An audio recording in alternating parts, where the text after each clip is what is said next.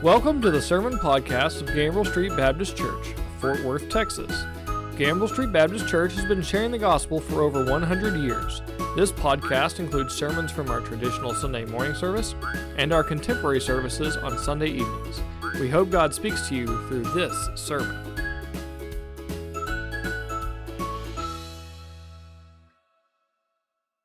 Would you pray with me? Father, we thank you for this evening and the opportunity that we have to come together to examine this magnificent story that you have given to us through your word.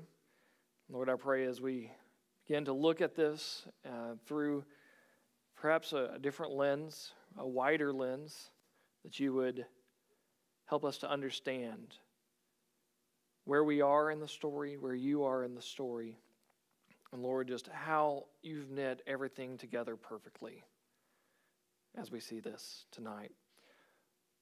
Lord, we thank you and pray in Jesus' holy and precious name. Amen.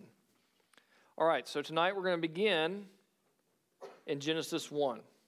Genesis 1 and verse 1. Last week, Dr. Spivey opened this series up by looking at God's secret strategy and how he has put everything together, had a plan from before the foundation of the world. And he mentioned that we're going to be looking primarily at the many minor narratives that we read in the context of a super narrative that God has put together that is the Bible.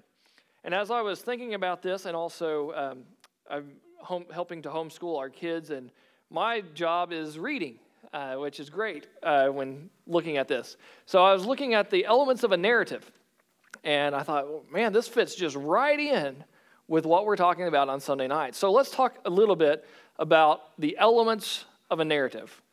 What do you find in a good narrative? Last week, Dr. Spivey put us on the right path by talking about the theme that we're going to see that runs throughout the whole of the story. But there's also some other elements that we kind of hinted at, we've kind of talked about. There's the characters. You have a protagonist. You generally have an antagonist, and then you have some supporting characters. There's also the setting, the place and time where everything in the story takes place. There is usually a conflict or a problem that must be solved in order to have a good story. Now, the better the conflict, the better the story. And then all of that comes together and is tied together in the plot, which takes you from one point in the story to another point in the story in a series of events. And ultimately, that you hope to conclude well with that major conflict being satisfyingly tied up, as well as any other minor conflicts also being wrapped up. But the first part of the story, the first part of the plot, we call the exposition. That's kind of setting the scene for the whole story. And in our study tonight, that's what I'm wanting us to do, is we're going to get some exposition. God, through Moses, sets the scene of the whole story. So let's look beginning in Genesis 1 and verse 1. In the beginning, God created the heavens and the earth. Now, that's all we're going to read for right now, but we are going to come back and read more. But first, the first thing I want us to see is that God spoke creation into existence. See, in these very first verse of the Bible that Moses has given to us, we're introduced to one of the characters. Anybody know the character? God, right? Who is God in the story? Main character. God is the protagonist of this story. In our English Bibles, God is the fourth word. If you actually look in the Hebrew, he's the third word. God is the main character of this super narrative. And as we study more and more of the Bible and this Bible story, we're going to learn more and more about this character that is God. Now, when I say character, I want you to understand I'm not saying that he's some fictitious character. It's a historical narrative that we're looking at, and it's true, and it really took place. But what we learn first about God, not only is he the main character, but we learn that he's not a passive being. The first thing we learn about God is that he is active. And what is his first act? creating. He's creative. And so Moses, writing by the power and under the inspiration of the Holy Spirit, he begins with this story of creation. Now, before this point, God has existed. He's been there in eternity outside of time. He's been outside of space. But every story needs a setting. And so God gives us a setting for this story. What's the setting?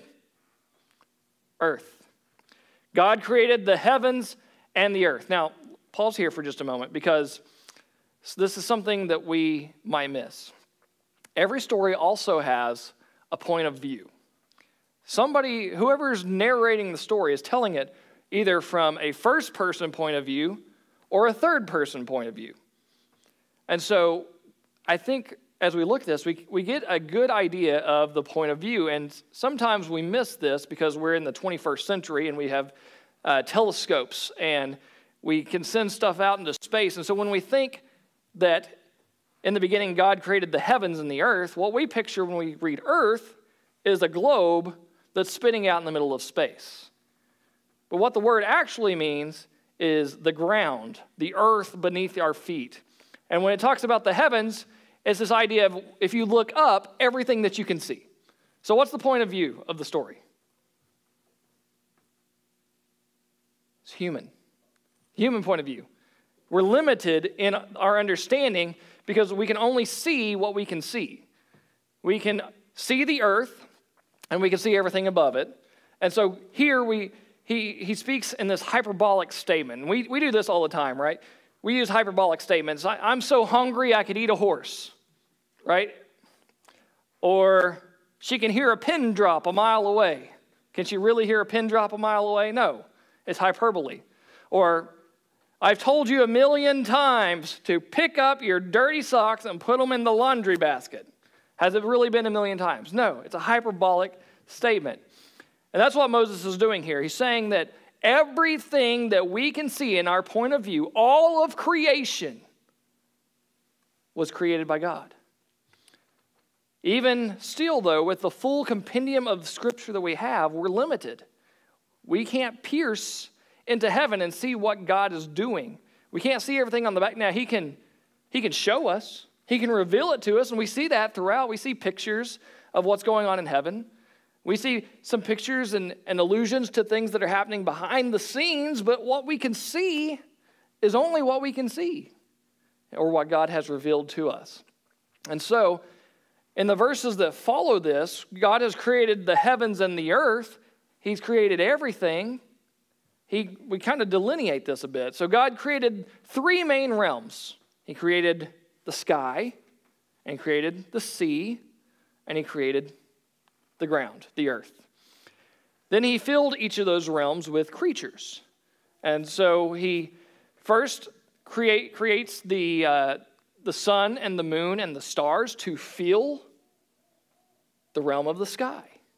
He also created birds that would occupy the sky. And I want us to notice something as we're looking at this, is that when God is creating these things, it tells us why He created those things.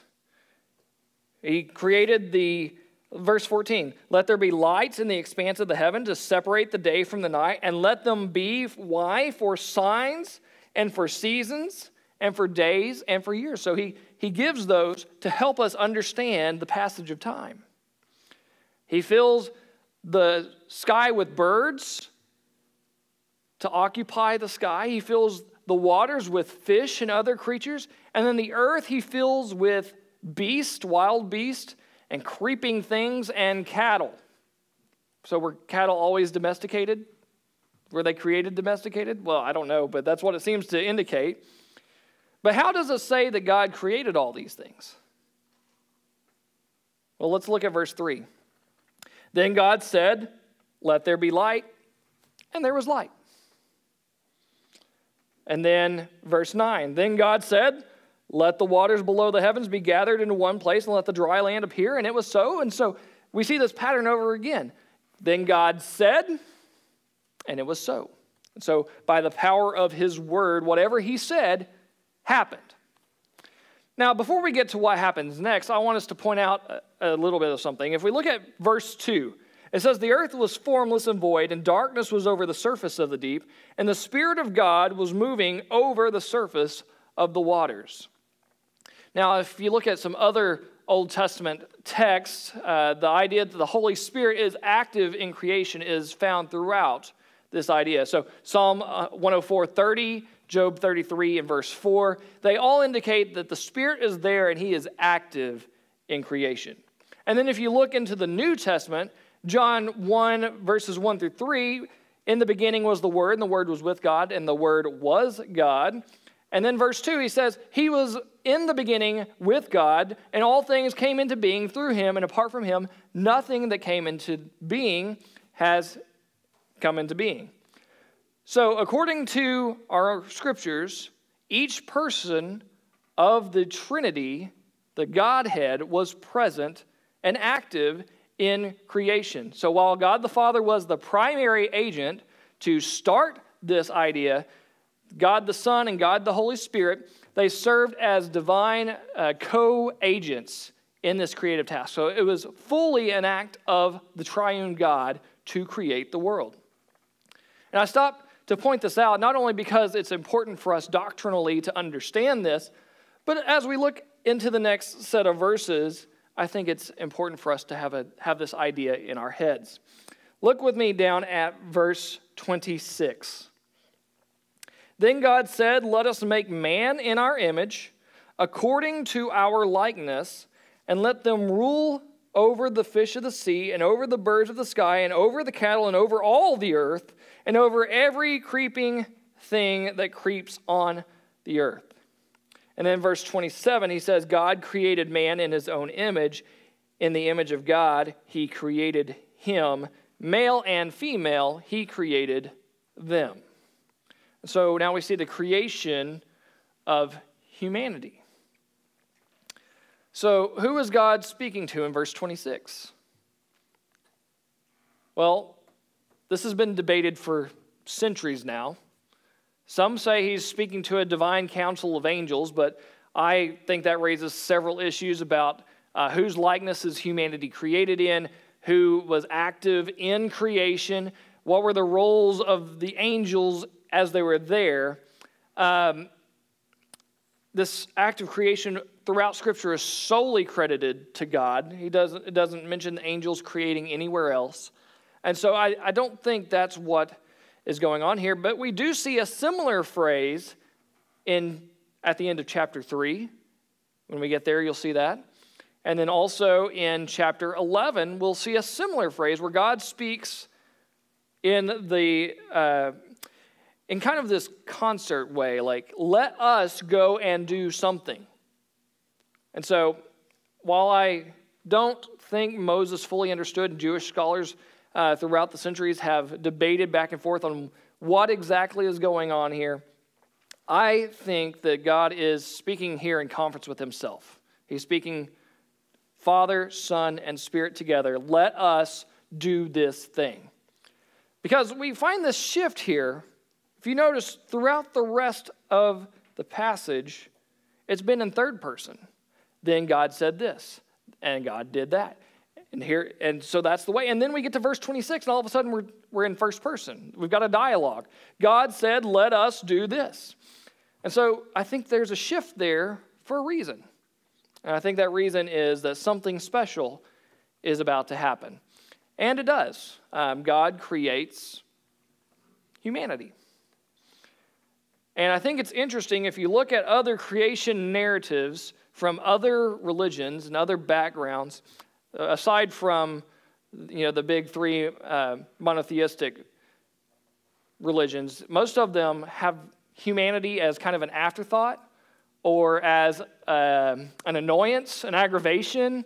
Let's create earth and put those annoying humans there so they will leave us alone. That's the perspective of pretty much every other religion. And so, but here, Genesis presents a very different picture. God has created everything. It's created in order. It has a dignity. And then as really the final act, God creates humanity. And something special happens there.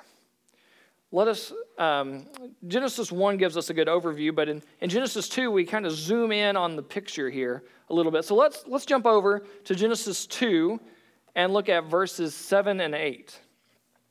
Genesis 2, 7 and 8. Then the Lord God formed man of dust from the ground and breathed into his nostrils the breath of life, and man became a living being. The Lord God planted a garden toward the east in Eden, and there he placed the man whom he had formed. Now, it says the Lord God formed the man out of the dust of the ground. The word that is used there is yashar, and it has the idea not simply of creating something, but of shaping that creation. So, most of you are probably familiar with Michelangelo's sculpture, David. It's one of the most famous depictions of not only David, but of the male body. And what you might not know about it is that Michelangelo was not the first to ride on it, or to work on it. He was not the second to work on it. He was actually the third person to work on this statue. In fact, he inherited a block of marble that these two other sculptors had. They had chipped it, they had chiseled it, and they had walked away and said, it's impossible to work with this marble material. And so it's a flawed block. And then he comes and he labors to make this marble that's so difficult to work with and has been tainted and made even more difficult than what it was originally by the previous people. By the way, it set for like 35 years between the first person and the last person. But now it has been, it's not only endured, not only become famous, but it's become so famous that it's been replicated at least 30 times around the globe. He formed this statue out of this marble, and it was very intentional and time-consuming. And so when God is forming this man, this is kind of what I want us to have in mind. It's not just God doing something, but he's intentionally forming, shaping the man. And as we look throughout the rest of Scripture, he talks about forming, knitting together in your mother's womb, and the potter shaping his clay. It's very artistic, it's very intentional, and it's very inventive, and it's one of God's activities. But even still, he shapes the man, and it's still just dirt that's formed. But something special happens here. It says, this is the only place that it says this, that God breathed into the man's nostrils the breath of life, and man became a living being. And so, by doing this, God placed within humanity a spiritual being. We are spiritual beings. Before that, we were lifeless, dead ground, dust of the earth. But because God breathed into us, he made us a spiritual being. We're made in his likeness. We're made in his image. And so here we have another character that's introduced into the story. And this is kind of a two-part character because you have Adam, the individual, but Adam's also a representative of humanity. And so humanity is introduced into the story. And so when Adam receives life, he awakes to find an earth that is filled, prepared to sustain his life. And God placed him not only on the earth, but in a special garden called Eden. And then we come across the first conflict. It's kind of a minor conflict, but it's also kind of a big deal. Because for the first time in creation, we have recorded that God saw something was not good. Verse 18, chapter 2. Then the Lord God said, "It is not good for the man to be alone. I will make him a helper suitable for him." And so then he brings all the animals. It says he's also formed them out of the dirt, but it doesn't say anything about him breathing life into them. But he forms them and brings them to Adam. And as Adam looks at these, he experiences the feeling that something's missing. He does not find a suitable helper. And so then in verse 21, the Lord God caused a deep sleep to fall upon the man, and he slept. Then he took one of his ribs and closed up the flesh at that place. The Lord God fashioned into a woman the rib which he had taken from the man and brought her to the man. And the man said, "This is now bone of my bones and flesh of my flesh. She shall be called woman because she was taken out of man." And then we have this kind of parenthetical statement here. "For this reason, a man shall leave his father and mother and be joined to his wife, and they shall become one flesh." So while God had created all kinds of good gifts for Adam already, he wanted to bless the man even more. And he saw that all the other creatures had male and female. And so God created the woman like the man. He literally, the word is built her. He built her from the man's side, and Adam immediately recognized, this one is like me. A helper had not been found, but now one has been made. And so God created humanity. Go back to 1 and verse 27. God created them male and female. Now, I think it's interesting. It doesn't say God created them man and woman. It doesn't say that he created them husband and wife. He created them male and female. Yet, as we live in our culture today, that very idea is being challenged. And I'm not going to go into all of that because Dr. Spivey is going to preach about that next Sunday morning. But let me just say, God makes it pretty clear. There are two sexes. There's male and there's female. These are sexual distinctions that exist at birth within mankind, and they can be noted from birth. In fact, when we were pregnant with our first child, we waited to find out if it was going to be a boy or a girl. Chelsea's family was all girls. My family was all boys, so it was really a toss-up to see what we were getting. But having grown up in a family of all boys, I had absolutely no idea how to deal with girls. And so I was praying very, very diligently, "God, please let me have a boy." And he answered that prayer. And so we got Joan. But the doctor was able to come to us as soon as he was born and say, "You have a boy." It was very evident to see. But even still, male and female are both created in God's image. So what does that mean? What does it mean that we're created in God's image? Well, once again, this has been debated for centuries. Many answers have been presented, but the most widely accepted understanding is that in God's image, we have received from him a responsibility to be stewards, to be co-regents with God over creation, to be over the earth. Humanity is, as it were, God's boots on the ground. We serve in his interest, or at least we're supposed to serve in his interest. And so because we are acting under God's authority, it's the same idea as if a king sent someone as an ambassador to another area. Anything that happens to that ambassador is like it's being done to the king.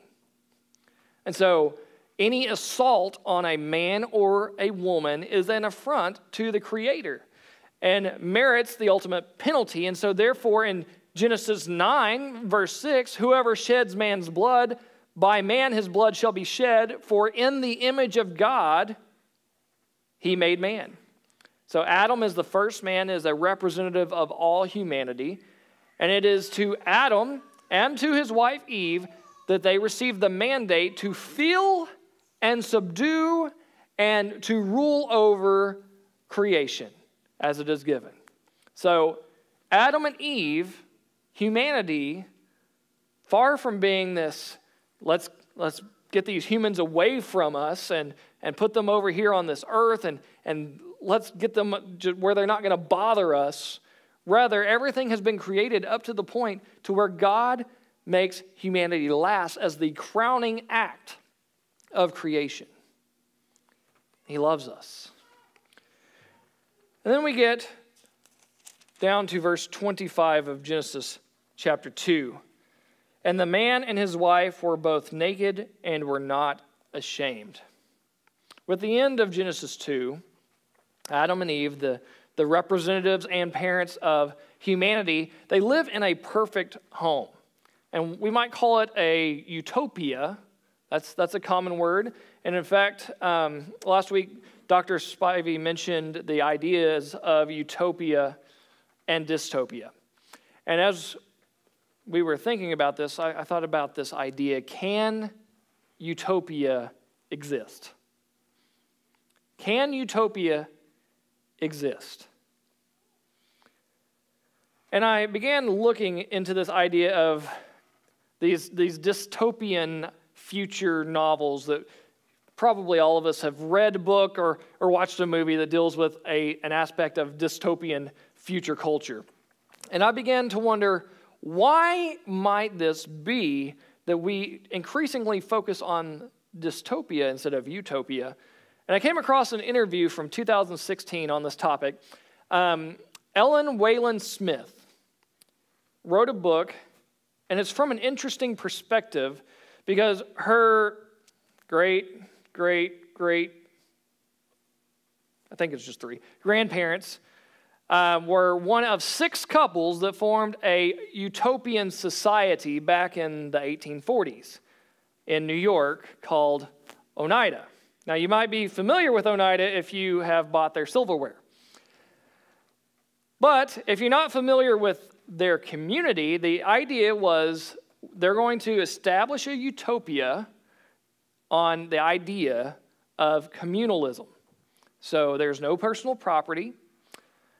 All the members live as one large family in a, get this, 93,000 square foot mansion. Yeah, it kind of makes our apartments at the seminary seem very small.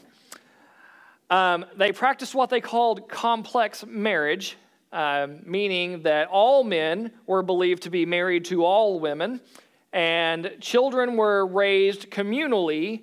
They did not live with their biological parents, but the community as a whole was tasked with raising the children. And according to the interview, Oneida was just one experiment during that century because there were several that arose in the 19th century. And Wayland Smith claims that utopian projects usually end disastrously. And that's what we find with Oneida. Now they're making silverware and practicing traditional marriage and marketing to traditional marriage couples. But the idea of utopia, if you even just look at the etymology, the construction of the word, what does it mean?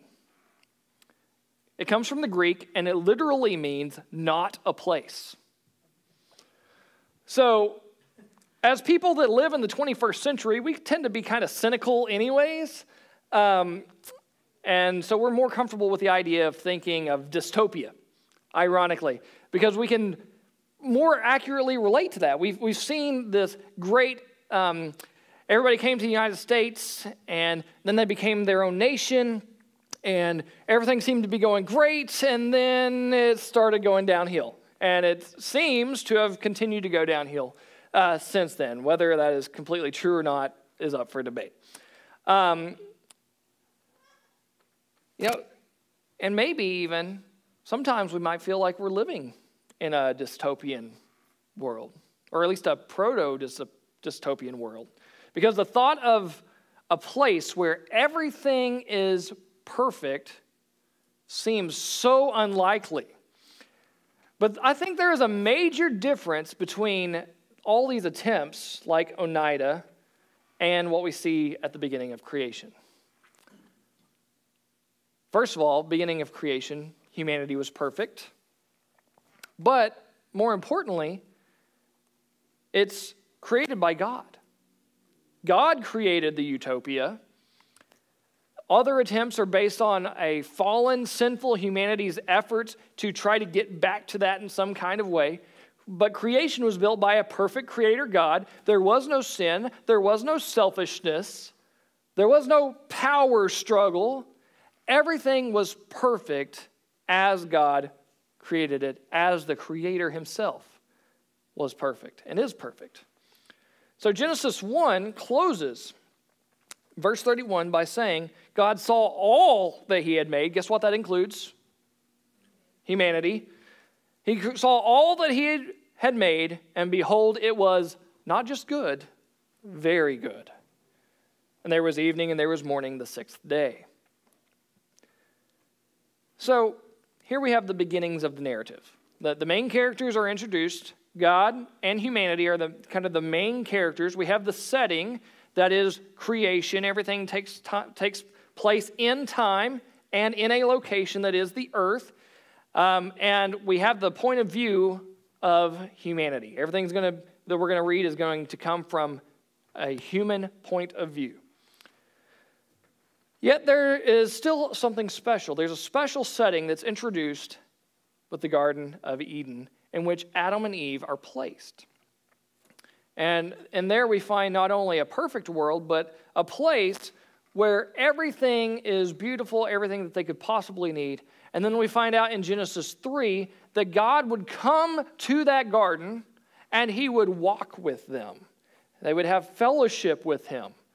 Humanity and God living in harmony together in the garden. The perfect home that God had prepared for them. So, what do we learn from this? Well, first, we learn that we should worship God, our Creator. God is our Creator, and he is worthy of worship. If nothing else happened in this story, just the simple fact that God created us is more than enough for us to worship him.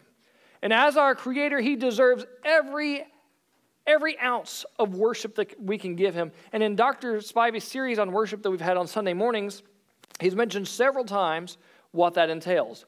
We walk with God and we follow his commands.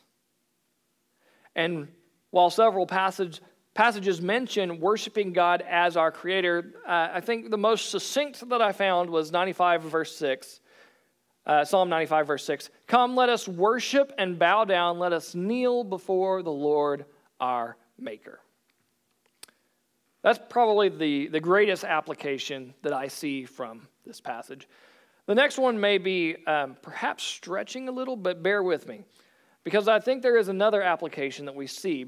If you look throughout the whole creation narrative, there's this idea of multiplying according to their kinds. And Jesus, I think, echoes that command that we are to multiply according to our kind in Matthew 28, verse 19. Go therefore and make disciples of all nations, baptizing them in the name of the Father and of the Son and of the Holy Spirit, and teaching them to obey all that I have commanded you. And then he gives the promise that he is with us even to the end of the age.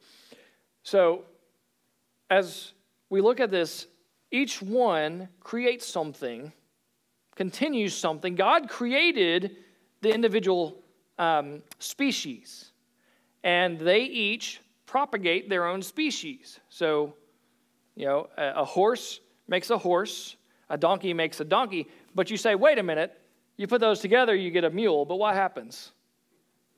It's sterile, cannot reproduce.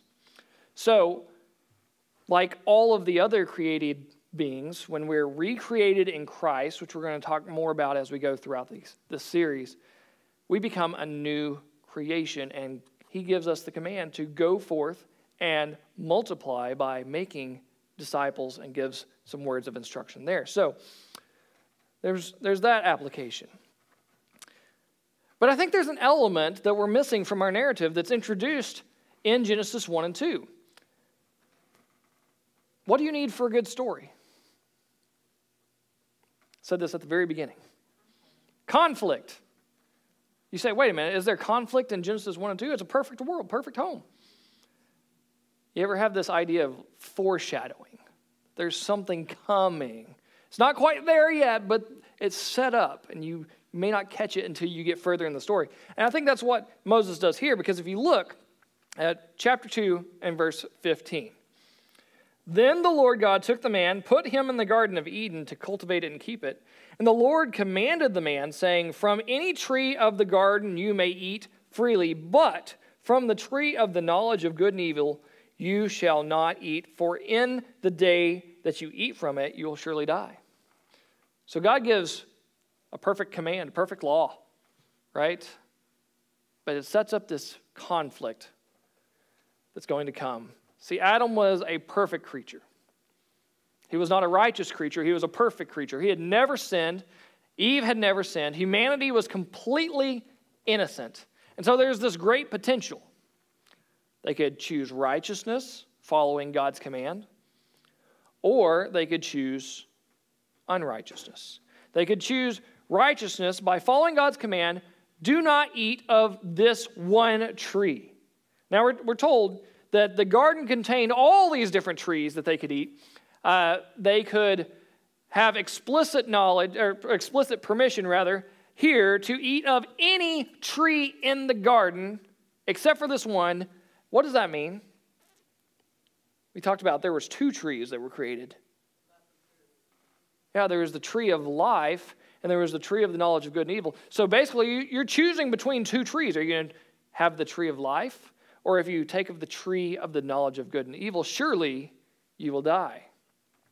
So will you choose to be righteous by doing what is right and following God? Or will you disobey God and eat of the tree of the knowledge of good and evil, and thereby be cut off from that tree of life? Now that doesn't mean that the fruit they eat is going to poison them. What it means is if they eat of the tree that God told them not to eat of, then his wrath will be against them. They will have broken his commandment, and they have this threat against them, the threat of death. They would receive the death penalty because of their own choice, choosing wickedness. But here's the reality, and sorry to ruin the story for you if you don't already know, but they choose the wrong tree. They choose the tree of the knowledge of good and evil. But not only do they make that decision, each and every day we make the same decision. We're presented, are you going to follow God's commands, or are you going to follow whatever you want to do? And every day we make the same choice that they did. We choose to break God's command. We choose to sin. Maybe it's by lying. Maybe it's by stealing. Maybe it's by just telling a little white lie. Whatever it is, we each do that. And we all need to be made into a new creation. But the good news is that in Christ, God makes all things new.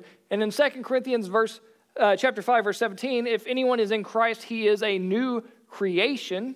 He's a new creature. The old things have passed away and new things have come. We are made new in Christ. See, in creation, God made us in his image. And in redemption, Christ took on humanity. He took on our likeness. In creation, God put Adam in paradise where he walked with Adam. And in redemption, Christ walked with us to lead us to God. So Christianity is all about this return back to a perfect existence, a perfect home. And we see a glimpse of this in Revelation 21 and verse 27. The holy city of God is the new creation. And it says this, nothing unclean and no one who practices abomination and lying shall ever come into it, but only those whose names are written in the Lamb's book of life. So here's my question for you.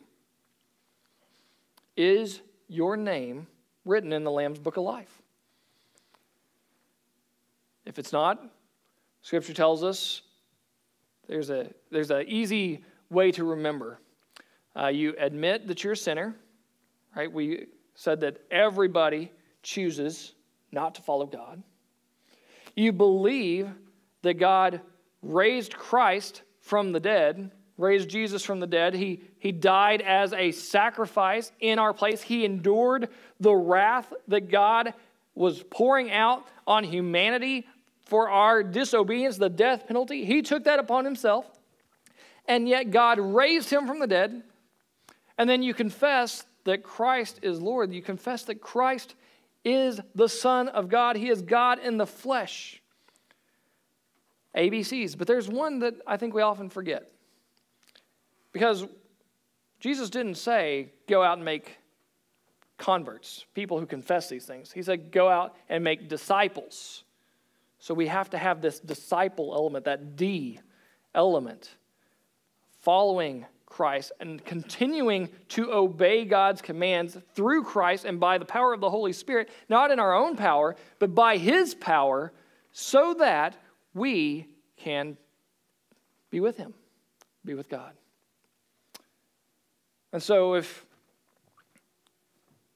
you've never made that decision, I challenge you today to do so. If you're here in person or if you're online.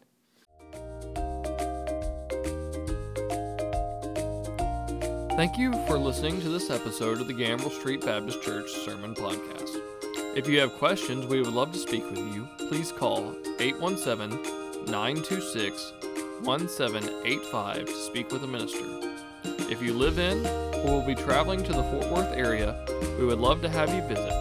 Gambrel Street Baptist Church has 6 church goals: to reach the lost for Christ, to learn more about Christ, to touch the city through Christ, to train leaders to serve Christ, to embrace the world with Christ, and to build strong families in Christ.